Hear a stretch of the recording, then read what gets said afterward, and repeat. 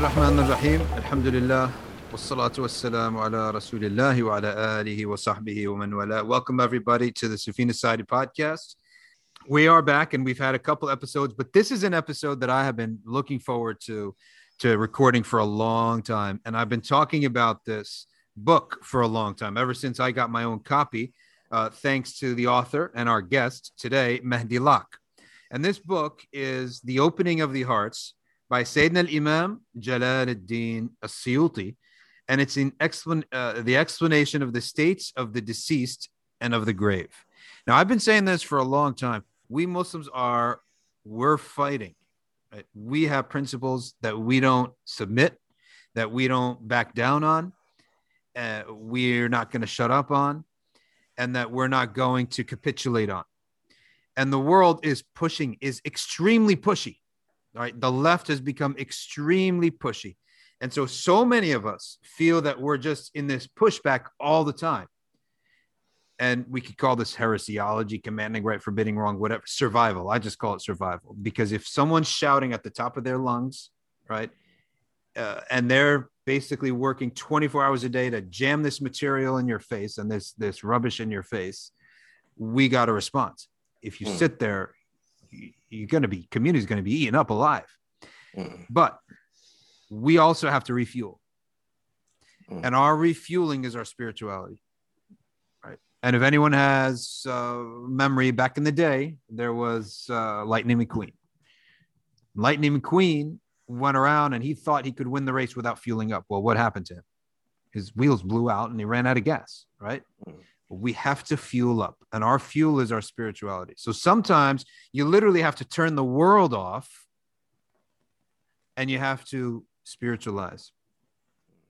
This book, you have to own this book. It's one of those books that you, and we're not getting paid for this plug. Nobody gets paid for this, anything, right? So that you know that this is completely a genuine from myself. It's one of these books that's got to be on your shelf. First of all, you're never going to finish the book. I'm looking here. It's 486 pages. And the bibliography is only one page. There's literally nothing but book here, right? There's not like an intro and a forward and then commentary and what the resources were used, right? It's straight. The book begins literally on page 19 and it goes all the way through for over 480 pages of hadith after hadith after hadith and sayings of companions and other things like that in small tidbits, not big running texts. Okay. And that's why I love this book, because you can just pick it up and read an entry and you could remember the entry because every entry is numbered. Right. So entry 614, you like it, you write it down 614. And my advice, on the first page is empty, or the last page is also empty, right? Like the back of the bind. You write the entries that you like there so you can go back and read them and the page number. So that's my introductory statement on why I feel, and Mahdi is the same way. He's fighting this rubbish all the time, and the stuff that's leading everyone that is making no sense. He's fighting it all the time, but we can't burn out. We have to refuel, and spiritualizing ourselves is our way to refuel. Dhikr al-akhirah it's our meat and potatoes. It's our real nourishment. So with that opening monologue, I now introduce the guest that I'm very happy to have. And it's me and him. And inshallah, Alex will join us later on. My brother from England, Mahdi Laq. Welcome to the program and welcome to the Safina Society podcast. MashaAllah. Assalamu alaikum wa rahmatullahi wa barakatuh. MashaAllah for that introduction. Alhamdulillah. I'm glad that's what you found in the book, MashaAllah. I'm glad that's how you found it and that you benefited from it, MashaAllah. And like you said, I'm guessing you're still reading it.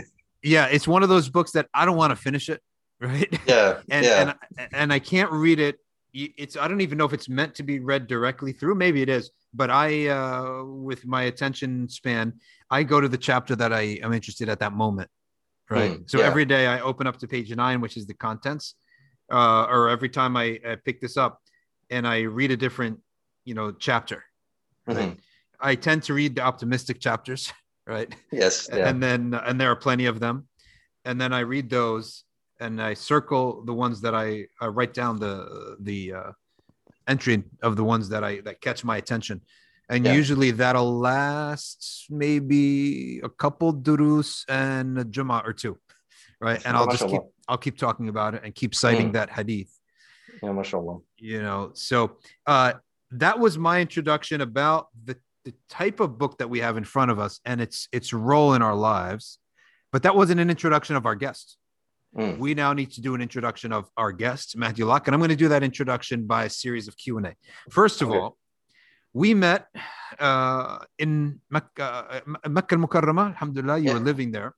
Yeah. You're now in London, England. I'm in the north of England temporarily. Which city? Bradford. Bradford, England. Yeah. But you're an American. No. You're not an American. You're Canadian. No. Neither. But you have an American accent. Well, what's the explanation? I don't know what accent I have. If I say in Bradford long enough, people think I'm Irish. No, my story, my background story. First of all, before I start, it is true. I'm not making this up. It's true. It's very, very weird. I'm actually English. I'm an Englishman. Ajib. So what happened to the accent? Did you move? Yeah. Well, okay. My dad is English. All right. That's what my dad is English. My mother is Russian. Russian. Okay. Yeah. My mother's Russian. Okay. That's why I look Syrian. Well, that happens. People think I'm Syrian. But my mother, her parents, they fled from the Soviet Union during World War II, right? During the Second World War. So that 39, 45 period of time. And they fled to Canada. Okay. So my mom was born and raised in Canada. Okay. But then she studied for university studies. She died in the UK. She met my dad. My dad at the time was finishing off his PhD. And then he got a job in Sweden for about 2 years. And I was born in Sweden. Ajib. So I was born in Sweden. Then my dad's contract finished because it was only like a 2-year contract, I think. Then my mom and dad had a meeting. They said, where do we go next? My mom said, well, we could go to Canada. So we ended up moving to Toronto. My dad was a professor at University of Toronto for about 15 years. My parents divorced from during that time. And then I moved with my dad to Denmark in 96. So I was there for 4 years. I finished my high school in Denmark. And then I came back to the UK, quote unquote. That's the only time I actually lived in the UK was that time. So university, I was at Leeds for 4 years, which included 1 year in Morocco because it was an Arabic history degree. And then after that, I moved to the city of Nottingham in the UK. I was there for 4 years. And then I moved abroad. I moved to Morocco. I was there for, don't know why I'm saying abroad for that move, but I was moving. So I moved to Morocco. I was there for 4 years. And then after that, I went to, then I was in Jeddah for another 8 years after that. Okay. Yeah. So summary is you're a product of the Allied forces, right? America, England and Russia. And then you jumped around various socialist countries, right? Sweden, yes. Social democrats, yes. Yeah. I should say snowy socialist countries, right? Yeah. And then you started bouncing around the Islamic world. Yeah. So you end up traveling then to these Islamic countries. And then now where does Islam come into the picture here? Before or after? Okay, well, I became Muslim in 2000, in the year 2000. Yeah, so because when I was living in Denmark, that's when I first got exposed to Muslims, I think, because I was in international schools, because I had to be in international schools where English was the main language, because obviously I don't know Danish, and Danish is not an easy language to learn. So that's where I first came across Muslims from different parts of the Muslim world, like Egypt, Pakistan, Bahrain, Iraq, Malaysia, even. So that was my first exposure to Islam, and that was part of the learning process. Because again, I think when I reached my those late teen years, like 15, 16, 17 years, I was, to cut the long story short, I was really bored of that whole teenage Western scene, the partying and the dating and all that. I did not see the fruit. I didn't see the, like, what's the point of this? Like, is this, what am I getting out of this? I knew there was a deeper meaning, and there's something deeper going on. And again, I was always a religious person. I mean, because I was raised, because you mentioned my background, I was raised in the Russian Orthodox Church. Not Anglican, because my dad actually converted to the Russian Orthodox Church. Oh, Imran Hossein would be very proud of him. Yeah. Okay. I don't know if you're familiar with that reference, but those who are familiar with it are going to be familiar with it. Yeah. So I was raised in the Russian Orthodox Church. So I mean, I never had doubts about the existence of a creator and the existence of my Lord. I always I regularly, what they call, prayed, which is effectively dua. I always did that. So it was not hard to put a piece together with Islam. Yeah, it was not. The issue really is, again, Islam is called submission because that's what it is all about. You just have to submit to it. Convincing someone of the truth that's not the hard part. All right, the real thing is the submission. So submitting to it was not easy, because again, that's what I was looking for. Yeah. Yeah, I don't want to go too in depth. I have actually done an in-depth podcast on this. Oh yeah.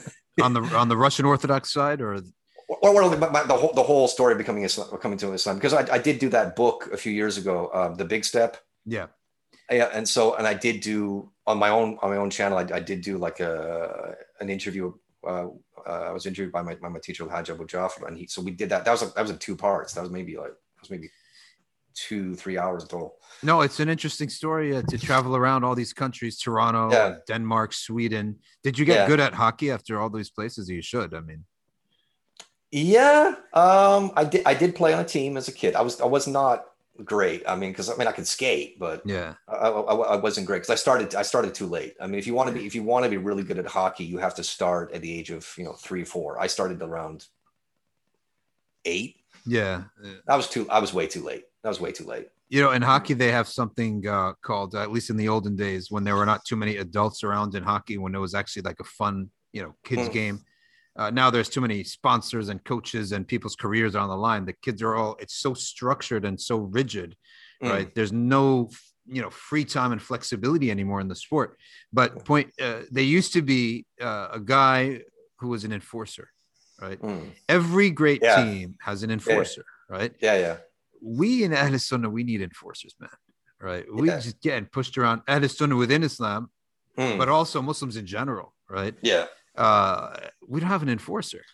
We're that team that just gets battered around. Well, I remember from my time. I remember because I was really into hockey, like back in the early 1990s. So I remember the Toronto Maple Leafs. I remember people like Wendell Clark and Ken Baumgartner. I remember these people. Yeah. That's what they're like. They're the heavy hitters. They're the guys that would go up and mess around the opposition. Well, literally the forwards and intimidate them. Yeah, the forwards, your skilled forwards cannot survive if they don't have an enforcer. They're just going to get smashed and rammed, right? Yeah. Left and right. And in European hockey, they don't allow fighting. Well, guess what that actually resulted in? More injuries. Yeah. Because you could cheap shot somebody and no consequence is going to happen. Yeah. Right. So that's why sometimes when you think that the existence of some pain is actually a deterrent from a lot more pain. Yeah. Right. And in Europe, the rink is a lot bigger and there's no fighting. You can cheap shot people all day long and just you'll get a 2-minute penalty, 4-minute penalty, maximum 5, maybe a game misconduct, but you're not going to get hit. Right. Yeah. And if you can take out one of the best players on the other team and really make him scared that he's going to lose his career if he tries to make that, to skate that way again. If the cost of that is a game misconduct or a 5-minute penalty, that's not a problem. Right. Yeah. But if the cost of that is actually having to fight somebody like a Bob Probert or Joey Kocur, right? You're going to think twice, right?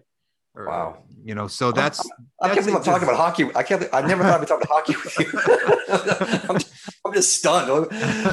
This was not on my radar at all. I remember these names. I haven't heard these names since 1994. That's crazy. What are you doing, Dr. Shadi? I can't help but see, hockey was my life growing up, right? I had a section that had the Islamic pictures like Quran, Surah, Kaaba, Prophet's Mosque. My other corner had all the hockey pictures on the other side. When I still till today, when I see something that bothers me, what comes to my mind is an enforcer, is like, Dave Semenko, right? One of these guys.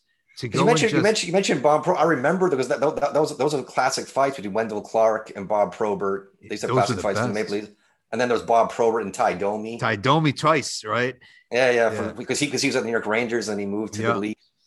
And Bob Probert, man, he was rough. He was actually banned from Canada. The guy, he was so crazy because he was on coke the whole time. Yeah. The moment he got actually, like, they sent him to rehab and they cut him from the wings and he went to the Blackhawks, he became a human being. Oh, wow. Like, he wins one, he loses one, right? Okay. Wow. His mean streak was gone because he's off of cocaine. Wow. Messier in Edmonton was on cocaine like half the time. Wow. That's why he literally is taking people's heads off with his elbows and his shoulders, right? And people are so scared of Messier because he's on cocaine, right? He's running around with no feeling in his body, right? Okay. Smashing people with reckless abandon. But well, I'm telling you, that energy is so seared in my head. I feel like I wish I could mentally sort of do that to some people, right? Wow. Any event, you can't. And here we are. We drifted off, but let's get to our book here because this book is a heavy hitter. What inspired the book, and give our listeners a summary of this wonderful piece of scholarship. Okay, so this story, the story of this book, it's there. I've put it in the introduction, and I've dedicated this book to my mother-in-law. That's how the story starts, because it's now been 10 years. It's been 10 years. So this is Ramadan 1432, which fell in August of 2011. So about 4 months before that, around April time. So I was living in Morocco with my wife, and the news came that she had been diagnosed with lung cancer. Your mother-in-law. Yeah, just in April. And again, I'm probably not like many men out there, but I was actually very close to my mother-in-law. I actually did. I loved her dearly, and I always enjoyed going to see her. I enjoyed having her, stay with us, visit us. So not typical at all, as many people think. So she was diagnosed, and then my wife and I agreed that my wife would go back to the UK to still look after her in that meantime. So, because I still had work, I was teaching and stuff like that. And then I went again, just in Ramadan or just before Ramadan, I went back, and, her situation had just deteriorated. It was only like, say, a 4-month period. It deteriorated really quickly, and it was just, we had to face death. That was like, it's just going to happen, right? That's how my wife was talking to me. That's how her sisters were talking about it. It's just saying, it's part of this thing. That's kind of what you learn reading the book afterward. You learn that the believer knows. That's the thing. The believer knows when his time is up. There's like a thing. I remember. It's interesting because I was doing fiqh and usul with one of my teachers in Morocco, Ustad Ali Filali, and my wife was also doing lessons with him. She was doing like Ulum al-Quran, and he just said to her in one lesson, I forget the context. He just said to her, "Listen," he said, "Al-mu'min ya'rif," right? The believer knows when his time is up, right? And sure enough, you read in the book that there's a hadith about this, how an angel is sent and there's a messenger, and you're told that, the believer gets the time. So my wife, before this book was even known of, my wife was saying, like, you know what, my mom is actually giving these signals. She's saying, I don't think I've got much longer left. And then my wife said, my wife was saying to me, you know what? I've actually noticed like over the past few years, she's been saying these kind of things. Because like, I think maybe 2 years before that, they'd gone together to renew their passports, right? They went to, I think we went to Liverpool that time, and they renewed their passports. And they got them back, and it's got the new expiry date, which is, 10 years in the future. And my mother-in-law sort of looked at her passport, and she said, "Oh, that's cute. I don't think I'll be around that long, Subhanallah. Like just didn't like, like, ooh, look, it says, expires in the year 2019. Oh yeah, like I'll be around, just didn't see that. So that was this case of so first we had to so I arrived like just towards the end of it, like the last 2 weeks, and just everyone was in this mode of just bracing themselves. And I was trying to be optimistic, but just making dua, saying, "Oh Allah, cure her," making lots of dua. But I just remember, those last 24 hours, like just, like leading up to her death, last 24 hours, visiting her in the hospital. And, we were all there as a family, we were watching her, and she was clearly in a lot of pain, right? Because the cancer is like in the latter stages, she's clearly in a lot of pain. And I remember just like, I'm just looking at her, I'm just making dua and just saying, Allahumma shfiha, Allahumma shfiha, Allahumma shfiha. But then I'm seeing her in so much pain. And then my dua just changes. My dua just goes from Allahumma shfiha to Allahumma arhamha. Right? I can't, like this, maybe shifa is not what's really going to be the best thing for her. Maybe it's just time for her to have mercy. And whether that's to be alive, whether that's better than death, then Allahumma arhamha. So that's what I did. And we went back home, and I think just one of my wife's sisters stayed with her that night. And then the next day, because it was Ramadan, so on the next day I just had suhoor. I remember I just had suhoor, and I was just like getting ready for Fajr. And then the sister calls from the hospital and says, "That's it. Subhanallah. She's gone now." Subhanallah. It was like this. It was early Ramadan because again, it was like the second day of Ramadan. What day of the week was it? I believe it was a Tuesday. I believe it was a Tuesday. I remember serves me correctly. If you know, the days of the week. Yeah, because I asked if it was like a Friday deaths are so blessed in Ramadan. Ramadan either way, but Fridays. Yeah, blessed. Yeah. It wasn't Friday. I remember it was a Tuesday. I'm pretty sure it was a Tuesday. But so then when we and so alhamdulillah, because I don't know what it's like in the US, but in the UK, they love to do autopsies and stuff like this. They love to like, why did this person die? I don't know. they love that kind of attitude. It's like, no, but because it was obviously it was cancer, they released the body immediately. We were able to do the janazah and everything the same day, bury her the same day. And that actually was one of her fears. It was one of her fears that what if I live to old age and I die, and then they want to dissect me or whatever it is and find out what it is. So she, alhamdulillah, that's what she was blessed with. And everything after that was beautiful. It was a beautiful day. My wife and some of her sisters, they washed the body, brought her to the masjid. We did the janazah. We took her to the graveyard. We buried her, made dua for her. But during that day and then the days that followed, that's when all these questions started coming up, right? Because everyone had just been like hit with this death. They never really been hit with a death like that way. And I was the same. So people were looking at me and saying, okay, well, can she see us? Can she hear us? What can we do to benefit her? The little kids were seeing stuff, because the kids are pure. They're seeing stuff. Like we had one niece at the time.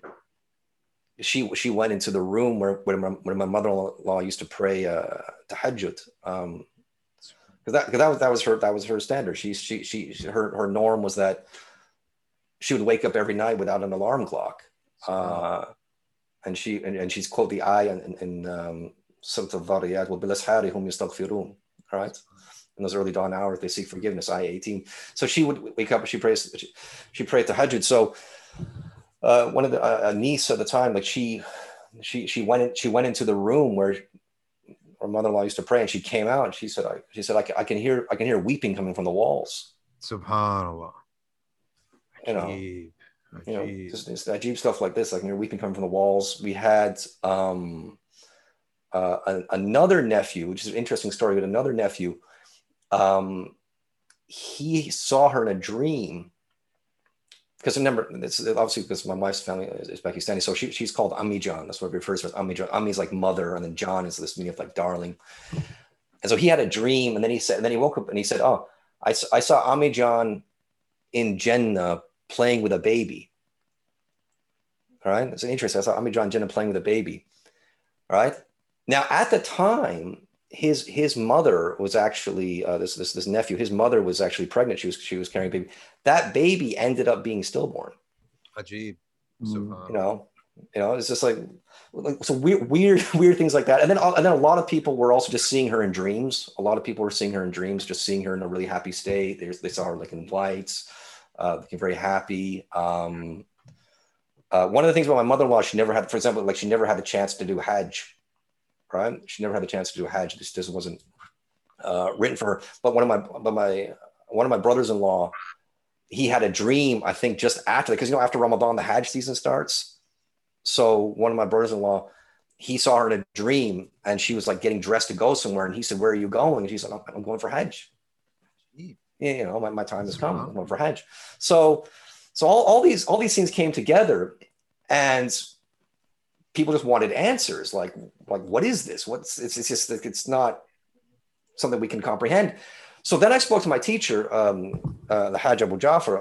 So I got on the phone to him, and he said, "You need to read Sharh al-Sudur by Imam al-Suyuti if you really want to get the full, unpasteurized, unadulterated, raw, organic truth on these issues, then you need to read Sharh al-Sudur by Imam al-Suyuti." So I immediately started getting on the case. And so I went back to Morocco like within a month afterwards, and I went to the first bookshop I could, and I got a copy, which was this one. I actually got this copy of Sharh. So this is the Muwassal Kutub al-Thaqafiyya, and I got it and I started reading, and then I started realizing that, because Hajj Abu Jafar, he said to me at the same time, he said, we don't have anything like this in English. He just said, we don't have anything like this in English. If you actually, or you or someone could bring this into English, it would be such an amazing tool. We just don't have this. So then I just put two and two together and thought, I can do this. I can translate this, and then I can dedicate the reward to her. SubhanAllah. That was the intention I made. So, and I actually started working out. Okay, well, if I did like a page a day, I've done. So I worked it out. And what I really like about this copy, the Muwassal Kutub al-Thaqafiyya, which I bought in Fez, this is where I got the numbering idea from, because that edition has all the books, everything's numbered in there. Yeah. So that's what I started doing. I started doing like a page a day. I did about 12 chapters. Then I got sidelined with other stuff because a year later we moved. My wife and I, we did Umrah. We moved to Jeddah.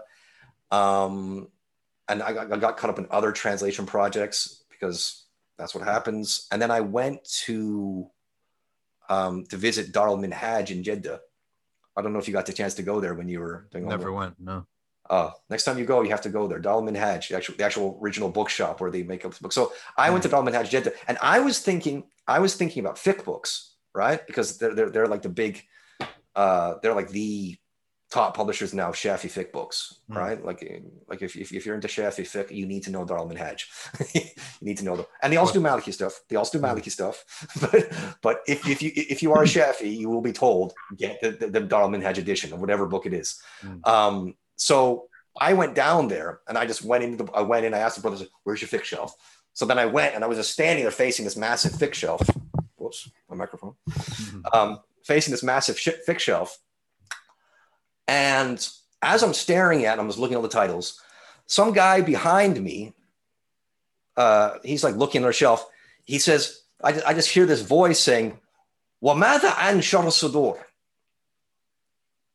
Guy like literally just said that to me, مَاذَا عَنْ شَرْحِ الصُّدُورِ? Like, because it literally means, what about Sharh al-Sudur? I'm like, Sharh al-Sudur? Sharh al-Sudur? Oh, Sharh al-Sudur. Oh, yeah. Right? So then I was like, okay, go over to that shelf, find it. And it's like, It's this one, right? It's the Darul Minhaj edition. I'm like, oh yeah. I'm like, oh my God, did I forget? SubhanAllah. I need to get back on course. So I bought the book there and then, took it home and said, okay, I need to start getting cracking on this. And it started working along. Like, and so I really started putting more effort into it. There's a brother in the UK also who contacted me about it. So like, they'll be like to see this in English. So he was putting pressure on me about it. And I started getting weird dreams. Like, there's a brother in the UK. I saw this brother from the UK. He was in my dreams. Like, where's the book? I saw another dream where the concierge of my building in Jeddah was having a go at me. Like weird stuff like this. Like, he's there sweeping the floor. Like, hey, Mahdi, shout out the door. Where is it? SubhanAllah. So I just really got into it and really put my head down, and I finished in the summer of 2016. Then I was looking at some publishing options that just didn't come together, and it didn't work out for whatever reason. And I don't want to blame anyone for that, but like my wife especially and her family, they were like really on my case. Like, Mehdi, you've done the book. Where is it? We're waiting. So because of this whole COVID thing, I ended up being in the UK. And again, when I left Jeddah because of the whole COVID thing, and I was packing my stuff, again, I was only thinking when I was packing my stuff, I was actually thinking about, I wasn't thinking long term. I was just thinking about bringing enough books up because I was doing my MA thesis at the time. So I was just thinking like, I need books for my MA. I need to bring that with me. I'll bring some fiqh books. So I always have some fiqh books on me. And as I was packing, I saw Sharh Sador on the shelf. I thought, I might need that. I saw the pack that in with me. And so around last fall, because when the situation meant that I wasn't going to go back to Jeddah, I had to stay and teach online. And then I thought, you know what? Okay, I've got the Arabic book with me. I've got everything on my laptop. Why don't I just print it for my family and see how it goes, right? And then it just one thing that's so I started asking my wife, and she's asking her sisters, okay, what do you think about the cover? What do you think about this? How do we get together? I was like, okay. And then it's like, well, this actually looks okay. The cover, it's okay. Okay, why don't we just publish it? So I just did that. So I put it on Lulu, sent it around, and everyone was really happy with it. My wife, because it was especially the women, the sisters were like really on my case. Like, we need this book out. My wife was always on my case. Her sisters on my case. And then when it finally came out, and my wife shared it with all her friends, and they were like really happy. And one sister said something really beautiful, which I thought was a really nice reminder, really put things in perspective, because my wife was sending it out to people and saying, like, this is, my husband translated this, and he did it for my mother, and mashallah. And so one sister, like, she ordered it, she got a copy, and she got back to my wife, and she said, SubhanAllah, she must have been an amazing woman that this came about. SubhanAllah. That this happened for her. Yeah. This doesn't happen for many people. It's happened for her. And that just put it in perspective for me. I realized, alhamdulillah, I'm just a tool here, right? I'm just an instrument. This is Allah's love for her, and Allah's mercy for her, and I'm just the means of it. Well, alhamdulillah, that's great, and that's been the joy. So ever since the book has come out, what's been really enjoyable is, there's some just emails I get from people, or comments I get from people, and people just, making dua for her. Someone will email me from Singapore and say, I saw your book, I loved it. May Allah have mercy on her. It's like, and this is, it's like, what more could I ask for? So, and people saying to me, because again, it's not just, yes, it's for her, but I also want to bring that book out. Yes, there's the theological knowledge that we can use to refute certain people, but just the solace and the comfort that comes out of reading this book. And that's been the most rewarding thing of it all, is just when someone says to me, listen, someone in my family passed away. I read the book. I started reading the book. I just found so much comfort in reading it. It brought solace to my heart. I now feel that I know where my loved one is. And so that's what I've been able to do. So like one of the great things I've really, really enjoyed since the book came out is every time I hear about someone passing away, I get an address, right? I get an address like, really? So what's his address? And then I send them a copy, and then, they might contact me, they might not contact me, but it's just, I'm able to do that. And that's just, and I feel it's, again, I think, I don't know. I think for years and years and years, I've really felt, because again, death is a part of life, right? The mortality rate for life is 100%. We all die.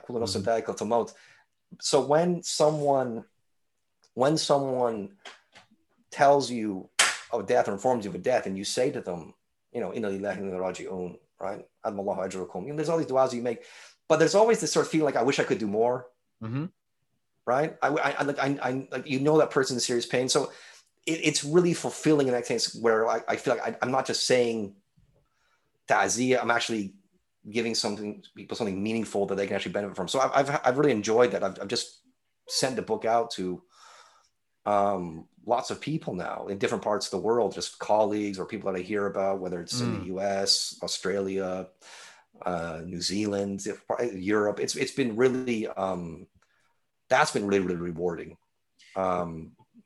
What's the website that people can get the book? Okay.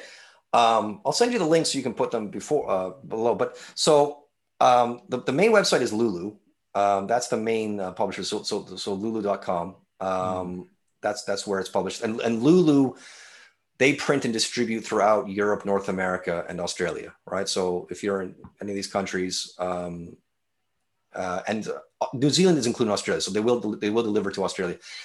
The exception is Asia. So what I've done with Asia is I've teamed up with Brother Jalaluddin of Noah Books in Singapore. And so he's my distributor over there. So what he's done is I've sent him a copy of the book, and they've reproduced the cover, and they're printing it separately over there. So he's the distributor for there. So it's now available at Noah Books.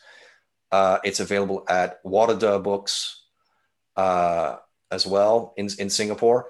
And for anyone who's a bookshop in anywhere in Asia, basically, you can just contact Noah Books and arrange for that. Whereas in the UK, there's also Medini Propagation in Preston. They're selling copies as well, if you want to actually walk into a bookstore. But for online purposes, yes, it's Lulu will deliver. So you go to lulu.com and you look up the title, The Opening. Yeah, The Opening of the Hearts. Yeah. I'm telling you, if we're on YouTube, we can put a. We'll do that, inshallah. Yeah, link. Yeah. I'm telling you, there's really nothing more powerful than a righteous death of a righteous person. And I remember, it sounds like for this was maybe one of your first big ones. And I can say that I've never witnessed anything in my family. Like, I've never had a family member pass away. I've had my wife's grandfather pass away and her grandmother pass away. No immediate like parents or anything. But I did have a best friend who passed away. And it was a righteous passing too.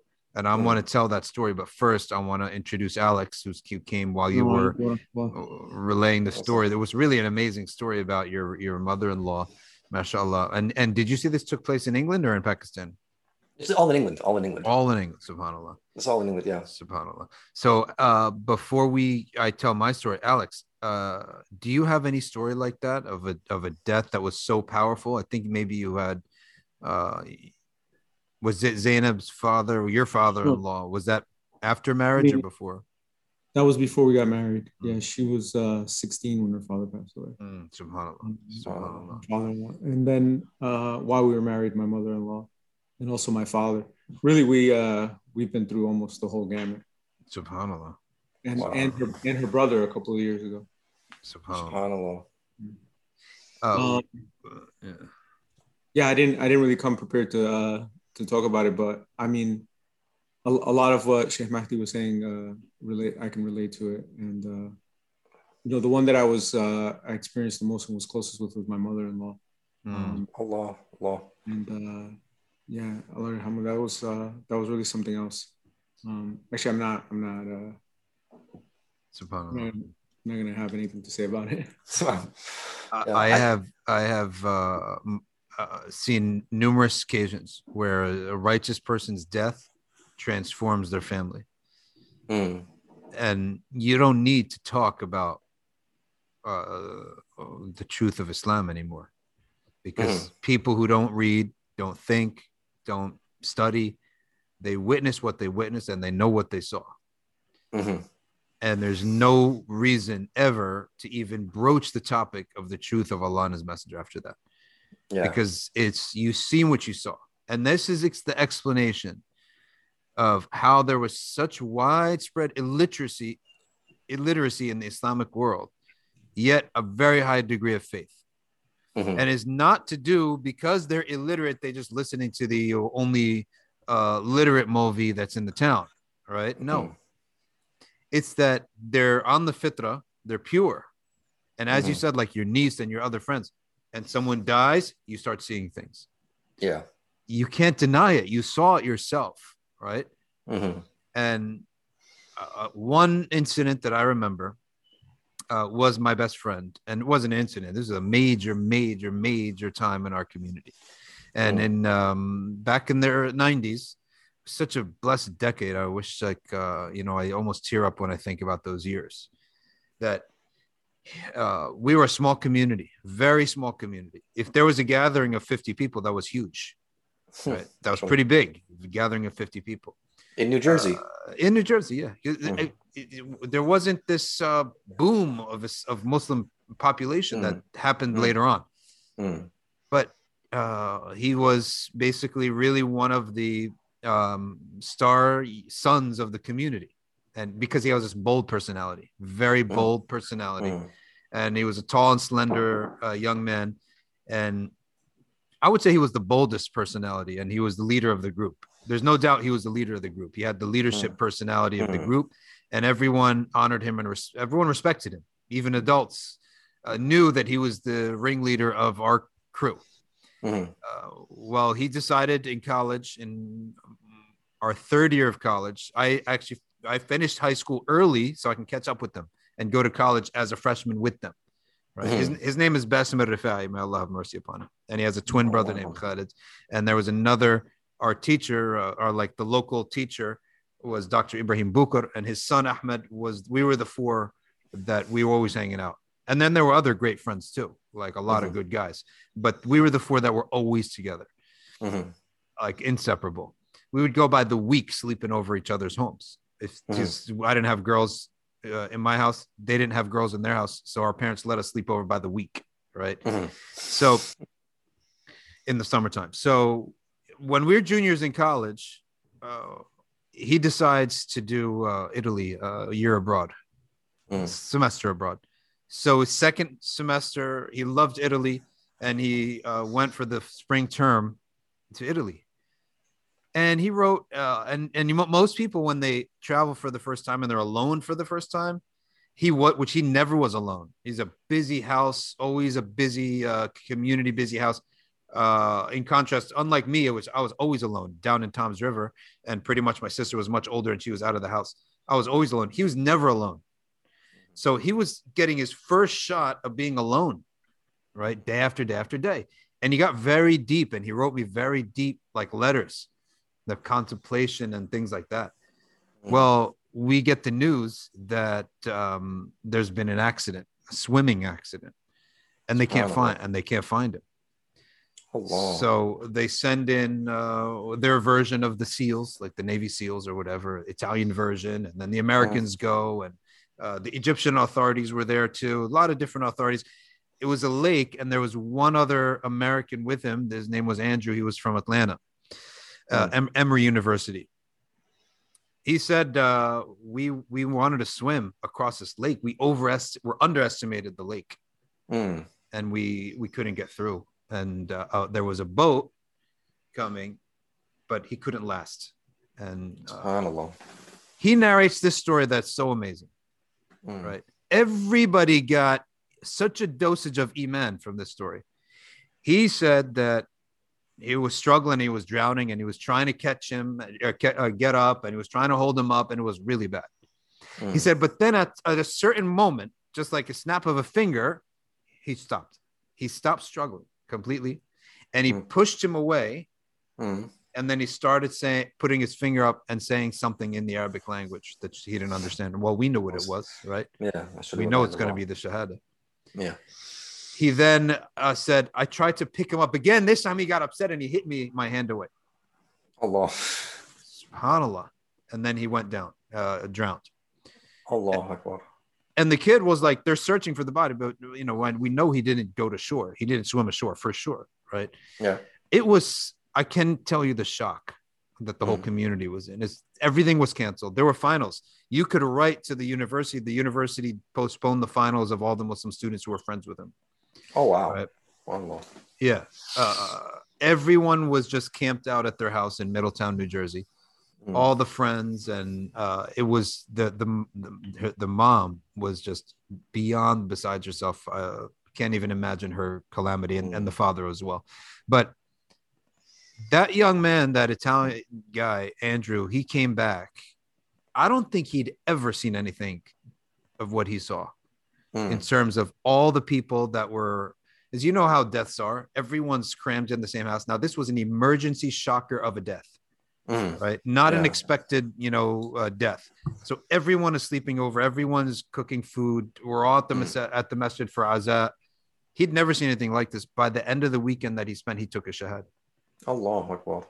Right. He said, because he saw it. He said, I saw him just stop struggling, put his finger up, say the shahada, which he didn't understand, of course, at that time. And then when he tried to save him one more time, he pushed him away completely. And then he drowned. Well, years later, we came to learn that young man's family, like mother, father, wife, I don't want to misquote, but it's something like 3-4 people all took shahada too. Oh, wow. Shahada too. But for our entire friend group, we've been reading about the afterlife. We've been reading, we know the hadith that the drowning person is a shaheed. Yeah. We know these things, right? But now we get to see it in person. Yeah, absolutely.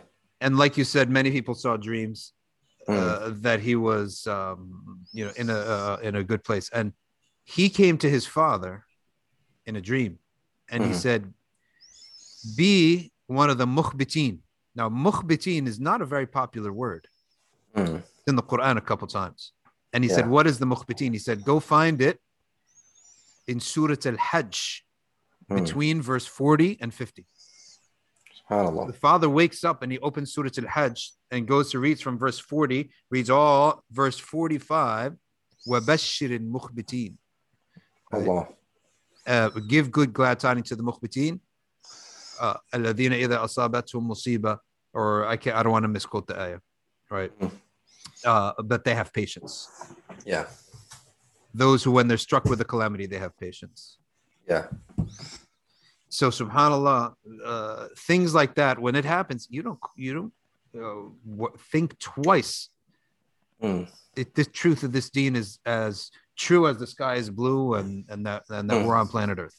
Yeah, absolutely. I think I have a question for both of you. This is something that, on the topic of death, because you've all experienced, we've all experienced the same thing. Something that I just noticed recently, I was wondering maybe you've noticed the same thing, is you know how people who are not Muslim, when they always talk about someone dying, they say, oh, he went too soon, right? Oh, something like it was before their time. And they use these kinds of expressions. And, looking back now, because it's now been like 10 years, looking back now, it's like, yes, when the death first happens, it's like, yes, that person leaves a really big gaping hole in your life. It's just this unfathomable just gap in your life. But then as time goes on, you sort of look back and you think, yeah, I don't see where this person fits in. Like I don't see where, like, had this person lived, I don't see where they fit in right now. Subhanallah. Yeah. It's like you like, no, that person died exactly when they were supposed to die. That's true. Allah called that person home at the right time. There's no too soon, too late. No, it happened when it was supposed to happen. Because I'm looking at now, like what's transpired in my own family since that time. I was like, I can't see where my mother-in-law fits in now. Yeah. Like she went when she was supposed to go. It's a sunnah of Allah too, that there's never a vacuum. Yeah. There's always people filling in different roles and things shifting around. And there's a reason for that. And it's a rahmah. And if you think about, for example, the death of the Prophet sallallahu alaihi wasallam, he said, my death is good for you. Yeah. Now, we know that the death of the Prophet was good for us in the sense that what the Prophet meant is, your deeds are shown to me and I make tawbah for you, or I make istighfar, not tawbah, I make istighfar for you. And if I see good, I thank Allah. But there's another wisdom for why the death of the Prophet sallallahu, because the death of as the Prophet sallallahu passes, goes to Rafiq al-A'la, it goes to Allah subhanahu wa ta'ala. Now the Sahaba have to act. And they're a sunnah for us. And tribulations that could have never arisen in the time of the Messenger sallallahu, because he would have quelled it as the Prophet. There's religious qualms, religious debates are now answered by the Sahaba. And that those problems would have never arisen if the Prophet was present.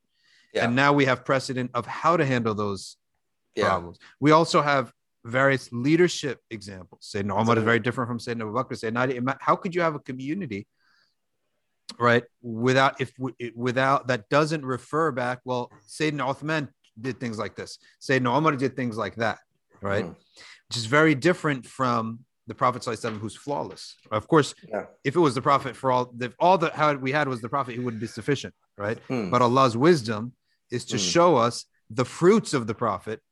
Yeah. Because the fruits of a tree is very different from the tree itself, but it is of the tree. But there's a wisdom for why the Prophet ﷺ was given this, right? Or at that timing to return back to Allah. So these voids, like you said, they're filled, but they're oftentimes filled with something as beneficial, but also relating to the one who passed away.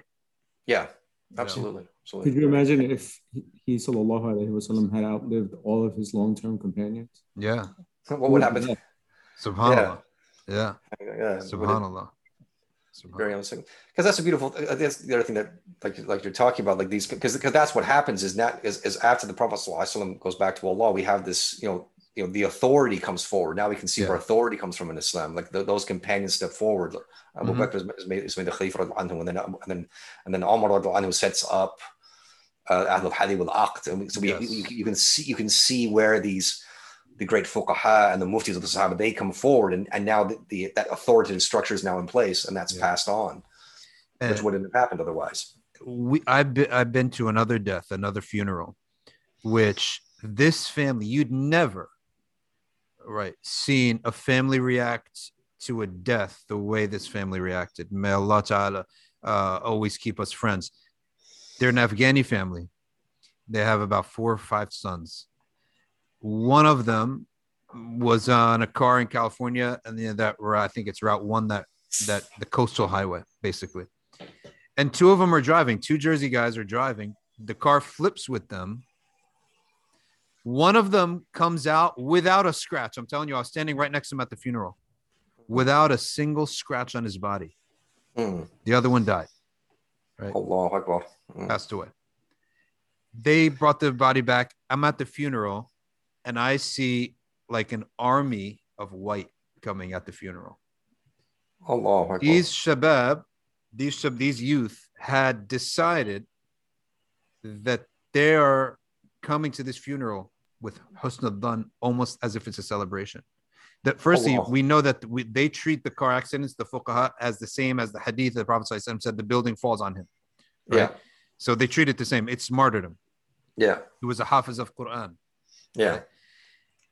The father was smiling the entire time. I didn't see him crying at all. I've never seen a father like this.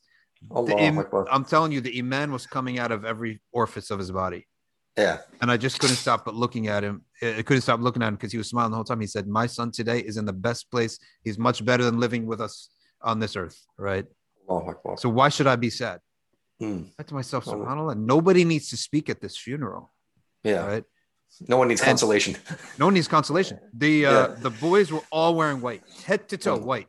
Yeah. Even the pants and the shoes were white, right? SubhanAllah. Ever since then, when I see people dressed in black at a funeral, I take it as like a bad omen. Why would you wear black, right? Isn't this supposed to be the day of like rejoicing for your deceased? Well, is that more than Christian culture though? I mean, sometimes Muslims get influenced by that. Yeah, because the Prophet ﷺ did wear a black amama in the Fete of Mecca. Yeah. So black is supposed to be color of victory. Yeah. But in the culture in the West, though, that's an influence. Like in Morocco, for example, white is a color of mourning. Because it's heavenly, though, right? Yeah, it's heavenly. Yeah. I mean, think about it. You want to be optimistic. The Prophet ﷺ did not like that someone lights a torch in a grave. Yeah. Like you go to the graveyard and light a torch.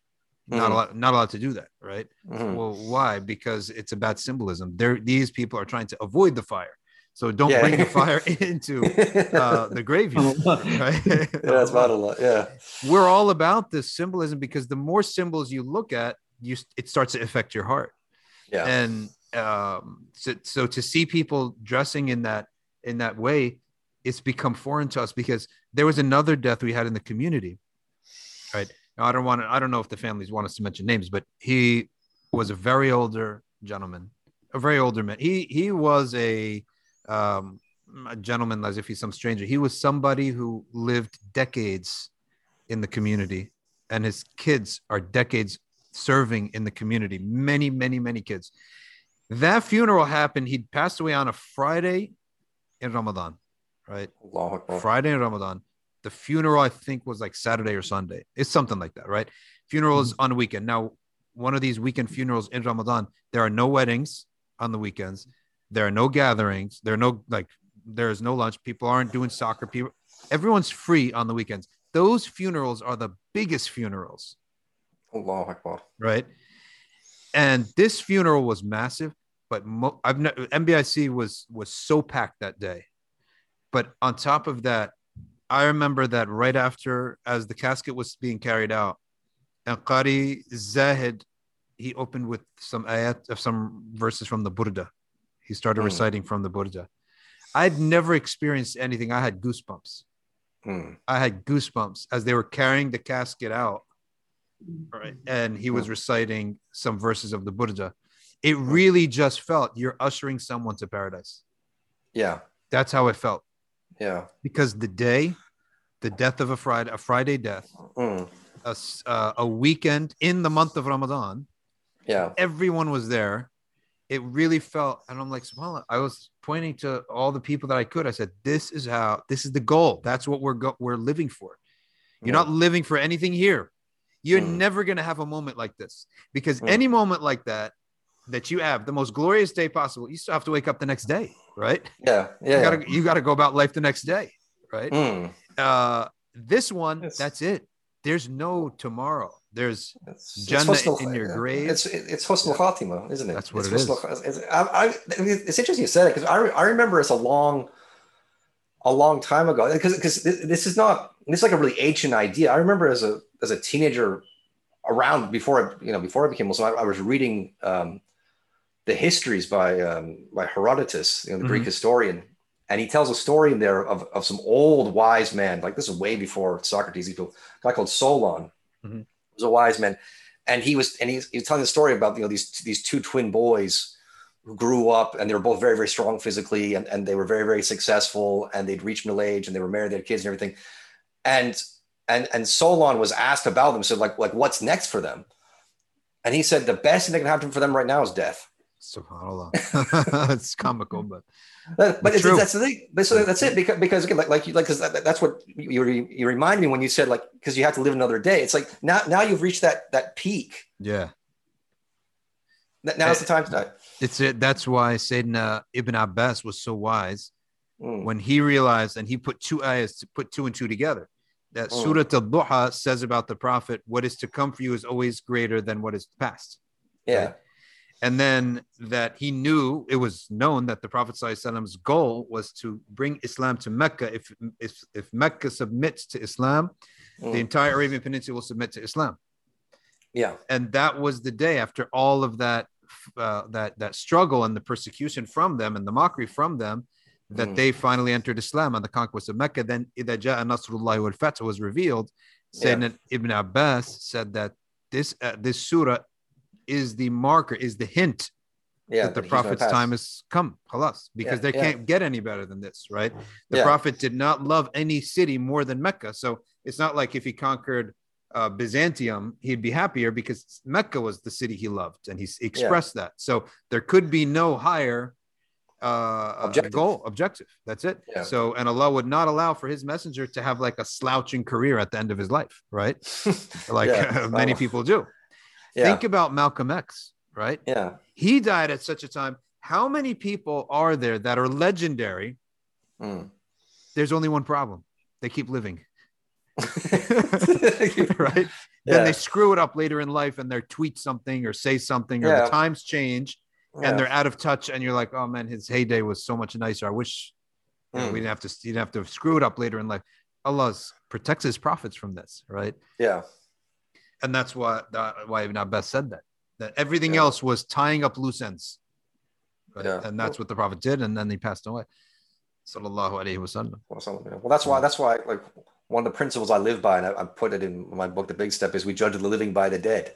You know, because the dead, their book is closed, right? Whereas you know that's why when you put your trust in those ulama who've passed away, because it's an open shut case. Whereas if you rely on someone who's alive, you don't know what's going to happen. That's true. They could have a mistake, a big mistake. Exactly. Right. And it's amazing that they say that there was a big sheikh in Egypt, and they said to him, you know, this career of yours, we have to write a movie about you. We have to make a movie about you. And his response was, well, you got to wait till I die first. You don't know what's going to wait till the ending. I know. You don't know what's going to happen, right? And I'm telling you that the husn al-khatimah is so important, that the funerals of these ulama tells you everything about them. Yeah. And that's why when you attend 1, 2, 3, 4, 5 of these, you realize perspective. But that perspective, it just keeps getting bigger and bigger and bigger. And the issues of life get smaller and smaller and smaller, because you realize when you've witnessed it so many times that it's seared in your head that arch enemies, people who hate each other in this life, in this community, yet when they come to the funeral, it's all tears and hugs and it's all gone. Right? Now, you've seen this once, you've seen it twice, you've seen it 3 times. You realize, what's the point of being enemies in the first place? Don't be enemies, because the person's going to die. You're going to cry over them. You're going to hug their mom. You're going to hug their friends. You're going to pray for them. You're going to say good things about them. And I had people that I had rivalries with, and they died a wonderful death. And I'm like, oh, maybe I had a rivalry with the wrong person. Right? Right? Subhanallah. So it's interesting. I've read a few books about the history of the coming of the Europeans to America, you know, especially the conquering of South America. And the one thing that really stood out to me is that death was like rampant. I mean, we're talking about whole communities being wiped out from disease, from war, from famine, from all of the effects of the invasion, right? Like I'm talking about in some countries, it was like 90% of the population just gone. Wow. We're talking 450, 500 years ago. These are all people that lived, souls that Allah created, put on this earth, have left the earth, never having learned even, you know, an iota of what the deen teaches us.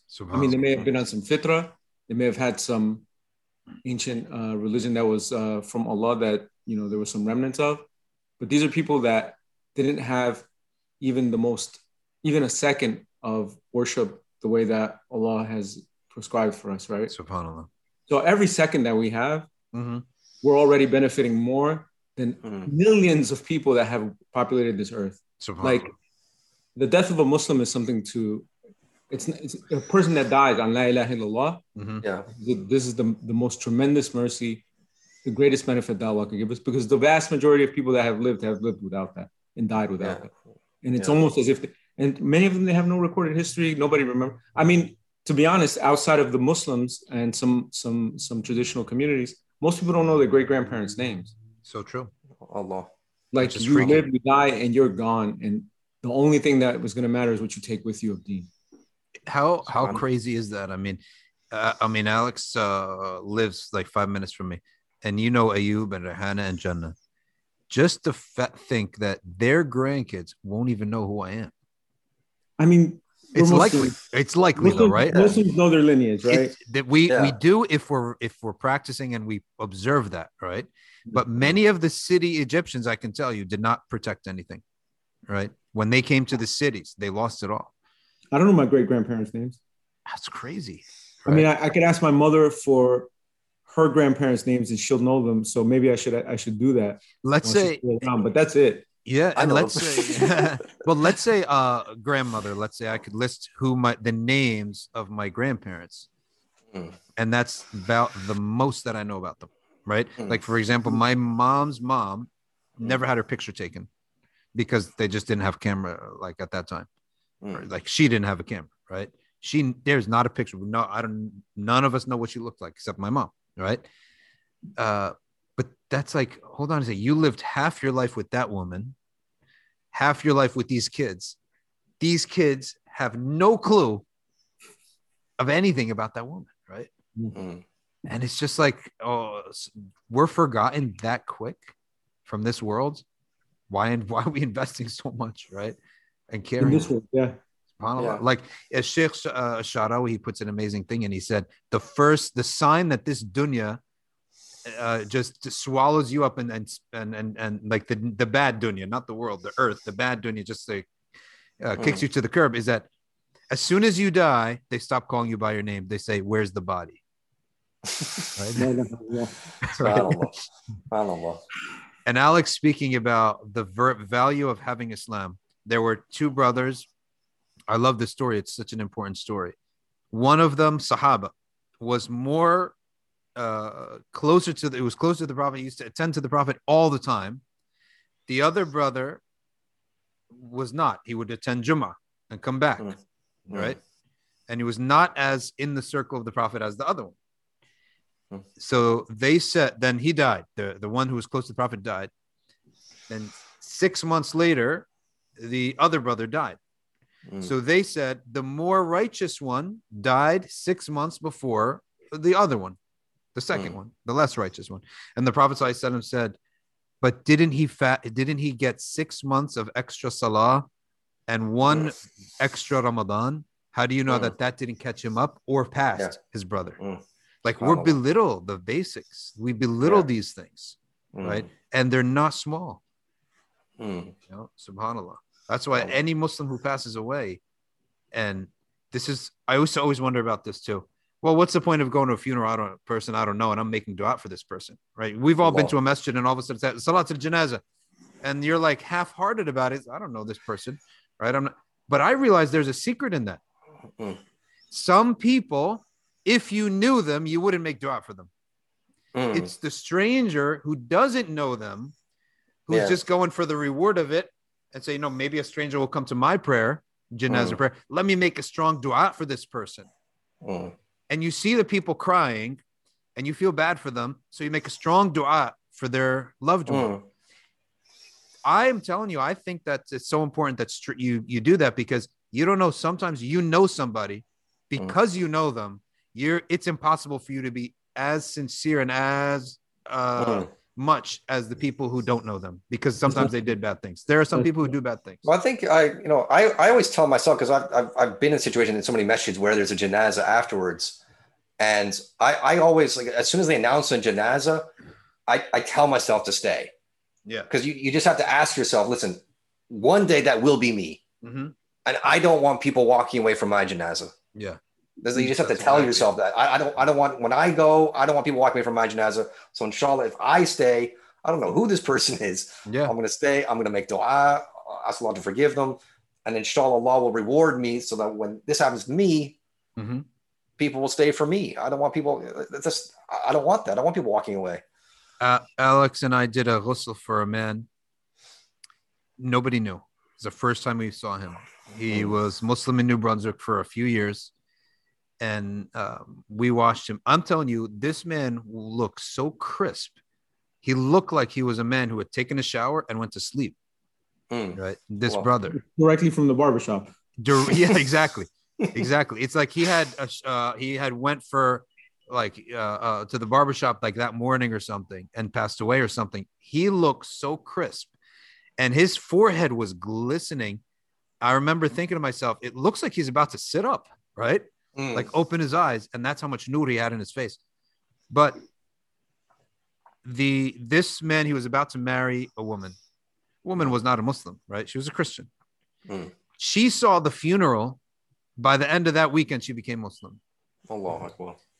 That woman has now been the cause of probably half a dozen shahadas from her family, multiple from her family, from her cousins, from her friends. She's a social person who has a huge family, and she knows so many people in New Brunswick, and so many of her friends and her cousins have entered Islam, and she's now like one of the leaders in the convert circle. Yeah. Right. But look at, she's doing all that just like you wrote this book. But what was the impetus? Yeah. A man that nobody knew who became Muslim, and his death was the impetus of her becoming Muslim. Allahu Akbar. I'm telling you, death is one of the most amazing things.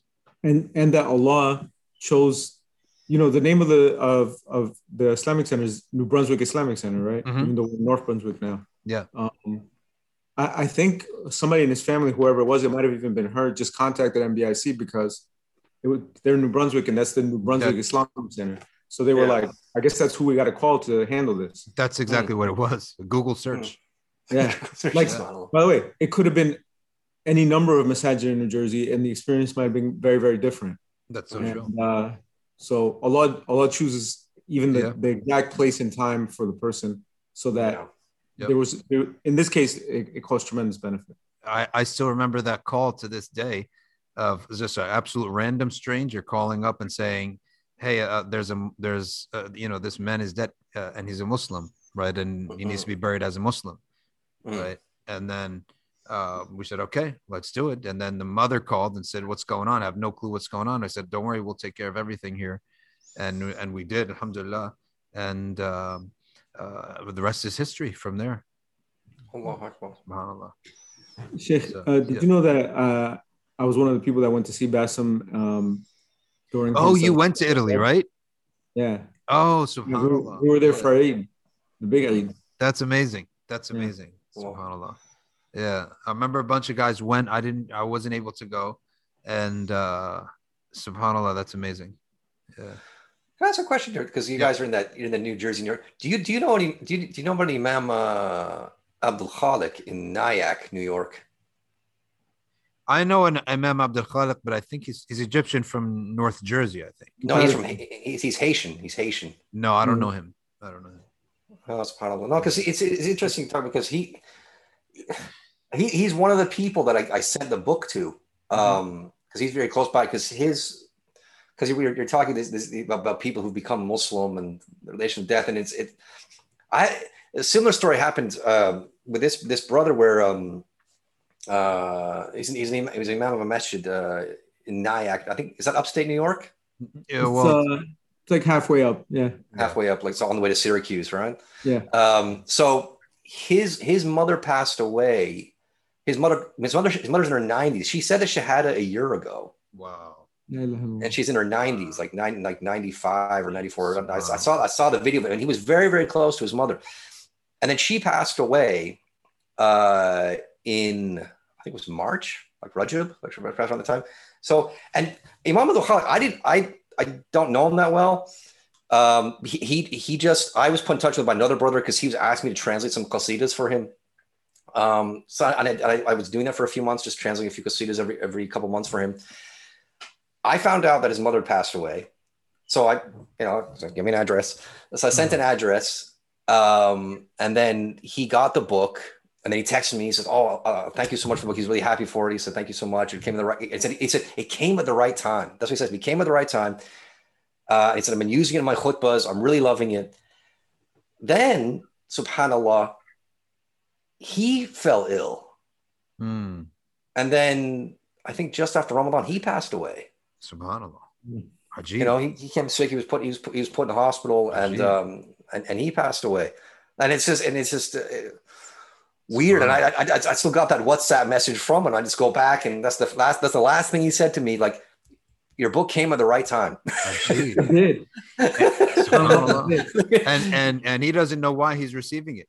Yeah, he's thinking it's for someone else. His mother. Yeah, he's reading because it's giving him comfort for his mother's death, and he's just reading about it. And he's putting his khutbahs, and then he falls ill, and he's in the hospital, and then because of another friend we know, a common brother called Muhammad, who's like our contact, and he was interesting. You guys mentioned Italy because Muhammad lives in Italy, and he flew over to New York, and then he was told, like, listen, Imam Abdul Khalik, he's like in hospital. They're telling him that this could be his last day. You need to go see him. You ever think of how impossible it seems that somebody that you know to be dead, right? It seems like impossible. Yeah, right? It's something we can't fathom, Yeah, and then it happens. Yeah, like, I mean, sometimes, like you said, the believer knows, and sometimes it comes as a sudden shock, such as the Qari, the Somali. The Sudanese reciter who passed away about 6 months ago or 8 months ago. Okay. Right. Nurain, Sheikh Nurain. Yeah.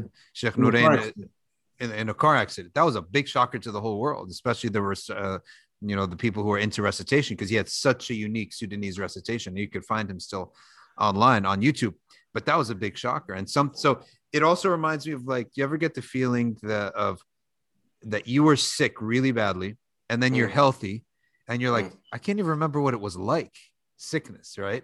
But then when you're really sick, you're like, I can't even remember what health is like, right? Yes. Right? And life and death is like that. It's like, I can't imagine the people around me dying. Like, that moment is something you can never imagine, but it happens, right? And it happens, and there's no age. Yeah. I wonder if someone took the average age, if you averaged out all the ages of deaths, what would that age be? We know that the Prophet ﷺ said the average age of our ummah is 60 to 70. Yeah. Right. I don't know if so, but like the percentage of those who die younger than that, and the percentage of people who die older than that. It's an interesting question. You know that how people say that life expectancy a few hundred years ago used to be very short, like 40, 45 years, 50 years. It's not because people weren't making it into their 70s and 80s and 90s, but the infant mortality was so high that it skewed it down. I see. Yeah, makes sense. So the average age got really short because of all the children that died. If you go to the cemetery where most of the people we know are buried, down in whatever town that is, Milltown. Yeah, I don't even know what that is, but Conover Road. Conover Road, yep. 33, 130. Okay. Yeah. There's the section with the graves for the children. Yeah. It's huge. SubhanAllah. Yeah. I think there has to be more children buried there than there are adults in that. SubhanAllah. And every time I go, it's bigger. Yeah. SubhanAllah. All these little grave markers. SubhanAllah. Ajib. Yeah. It's also interesting as well, because when you read biographies of, like, ulama, like going back 1,000 years, even more, they're not living short lives, right? They're living to be 60s, 70s, 80s, 90s, even people like Al-Qadi Iyad. They're living a long life. Yeah. So it's like this idea of, look, like now life expectancy is reaching 80, 85. Yeah. Like, no, it's the infant mortality. I was doing some research for that convert class we had on the companions, and the number of Sahaba that lived past 100, like, there was a lot, like a lot, like probably more than you hear about people living past 100 now. I think really amazing. Allah really put barakah in that community and in those people, and really benefited the ummah through them. Like Sayyidina Abu Bakr radiallahu anhu, his daughter Asma was like, yes, that's true. That's true. Yeah. She saw it all. She saw it all. She saw her son become the Khalifa in Mecca, and he'd get killed. Yeah. Saw him get killed. Like Abu Bakr's father, who became Muslim after the Prophet ﷺ returned to Allah. SubhanAllah. How old was he then, right? Yeah, that's true. So we're talking about these are men in their 60s. Yep. And this is his father. Yeah. Yeah. SubhanAllah. Anas ibn Malik radiallahu anhu. I think it was 120. He lived to the age. Prophet ﷺ prayed for his long life and many offspring, which, if you think about it, Anas ibn Malik lived 10 years as the Prophet's assistant. Yeah. You want that person with that intimate relation to the Prophet to live a long life, to have many kids and grandkids. And he said he counted over 100 kids and grandkids combined. Yeah. Kids, grandkids, and great grandkids.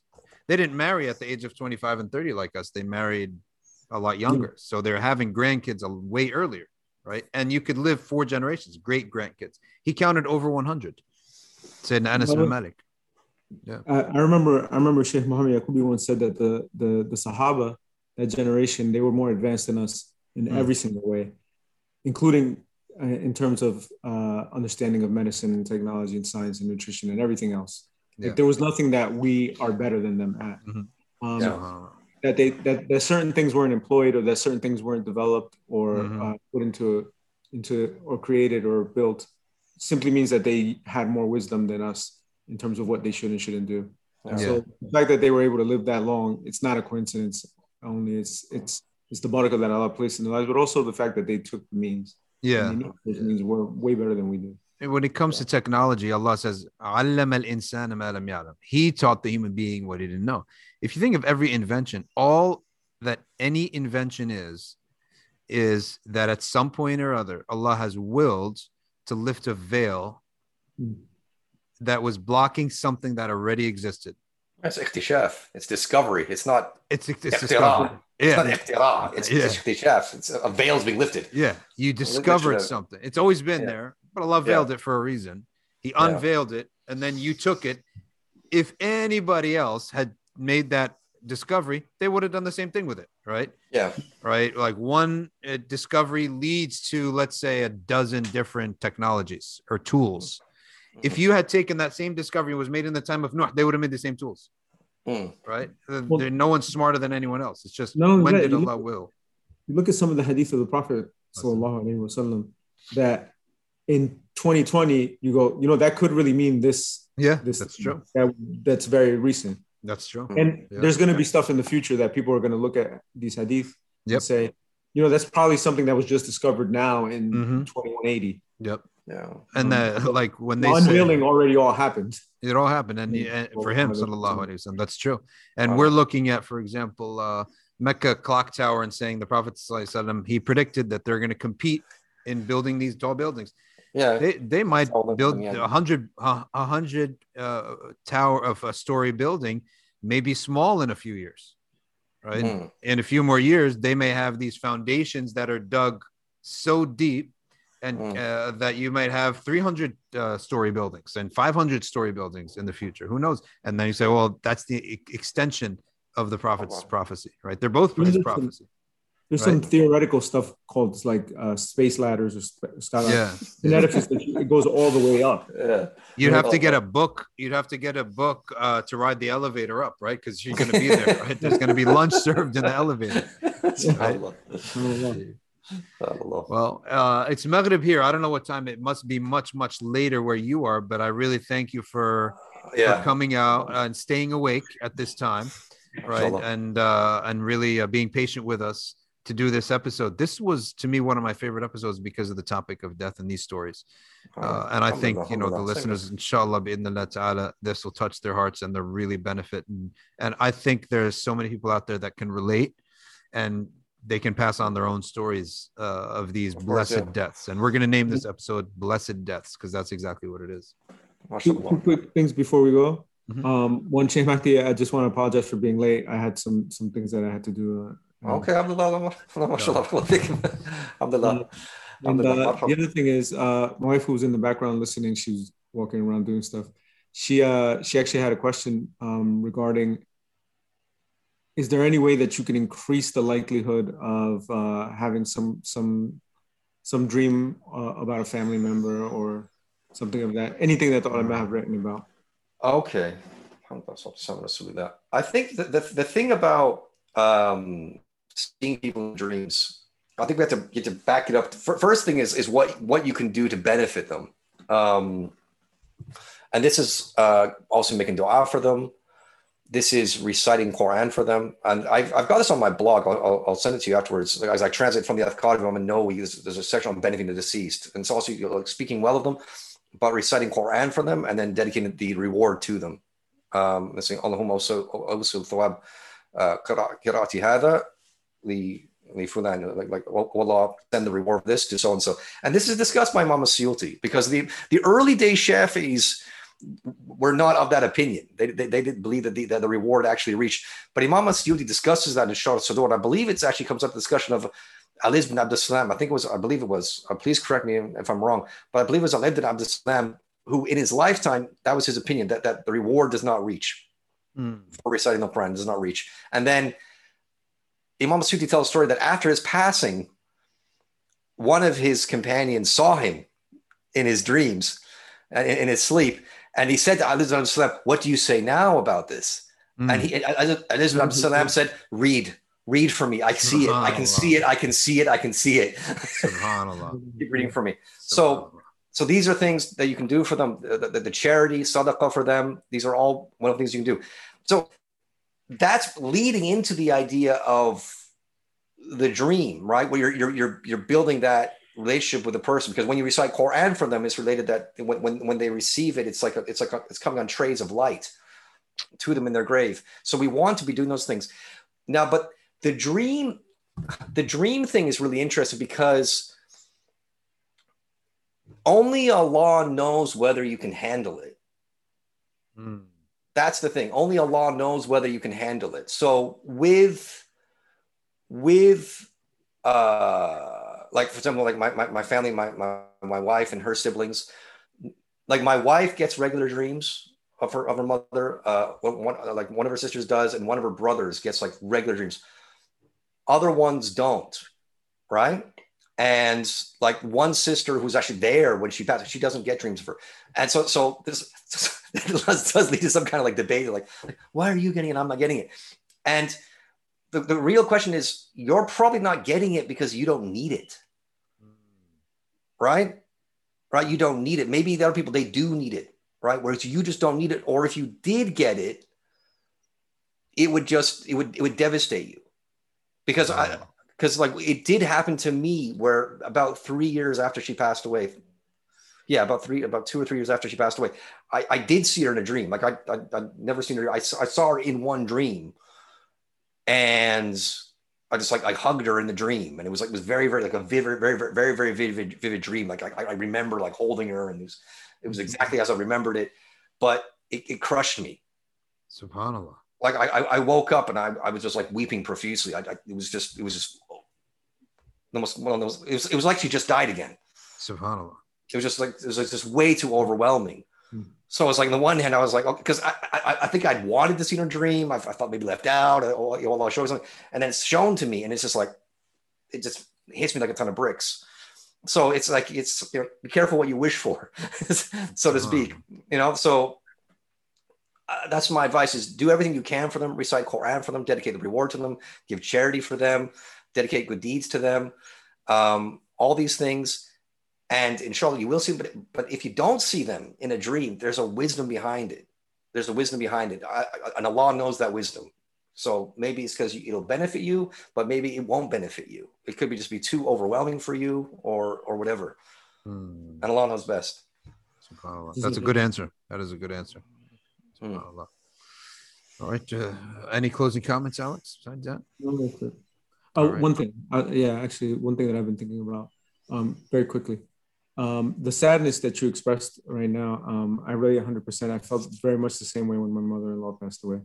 One of the leaders in our community and one of her husband's closest friends was trying to get me to say something and I couldn't. It was impossible for me to speak. At my father's funeral, when my father passed away, I took care of all the arrangements. I did everything, and I barely cried at all. And I was completely composed with it. Not because it was any less sad. In fact, it's much worse. My father died not a Muslim. If anything, if my feelings were completely only for the person that passed away, I should have been crying a lot more for him. For my mother-in-law, who by my experience and the experience of everyone that got to know her was a very righteous woman, beloved by the Muslims. And she passed away on Saturday night. And her janazah was the very next morning, and it still was like cars down the street, and it was a huge janazah. I remember that, with like just overnight notice. But I was much more sad about it was much harder for me to deal with my mother-in-law passing away because of the sadness that I felt for myself and for my wife. Yeah. So it's not that we necessarily feel bad for the person that passed away. No, they're a righteous person. We just celebrate them. We just missed them. That I was feeling for myself. Yeah, exactly. Yeah. The more righteous and the more beloved they are, the more we miss them, and the harder it is for us. But for them, we should be happy. Yeah, absolutely. Even in our sadness, we should try to be happy for them. Alhamdulillah. Thank you. Alhamdulillah. Thank you, brother, so much. Jazakumullah khairan, everybody. Again, go to lulu.com to get, if you're in North America or England, to get yourself, or Europe, to get yourself this copy. If you're in Singapore and Malaysia and New Zealand and Australia, you have to go to other locations, which we will put in the link in this video at the bottom of this, both SoundCloud and on YouTube. You can see the links and you can click away. Jazakumullahu khairan. سبحانك اللهم وبحمدك نشهد أن لا إله إلا أنت نستغفرك ونتوب إليك والعصر إن الإنسان لفي خسر إلا الذين آمنوا وعملوا الصالحات وتواصوا بالحق وتواصوا بالصبر والسلام عليكم.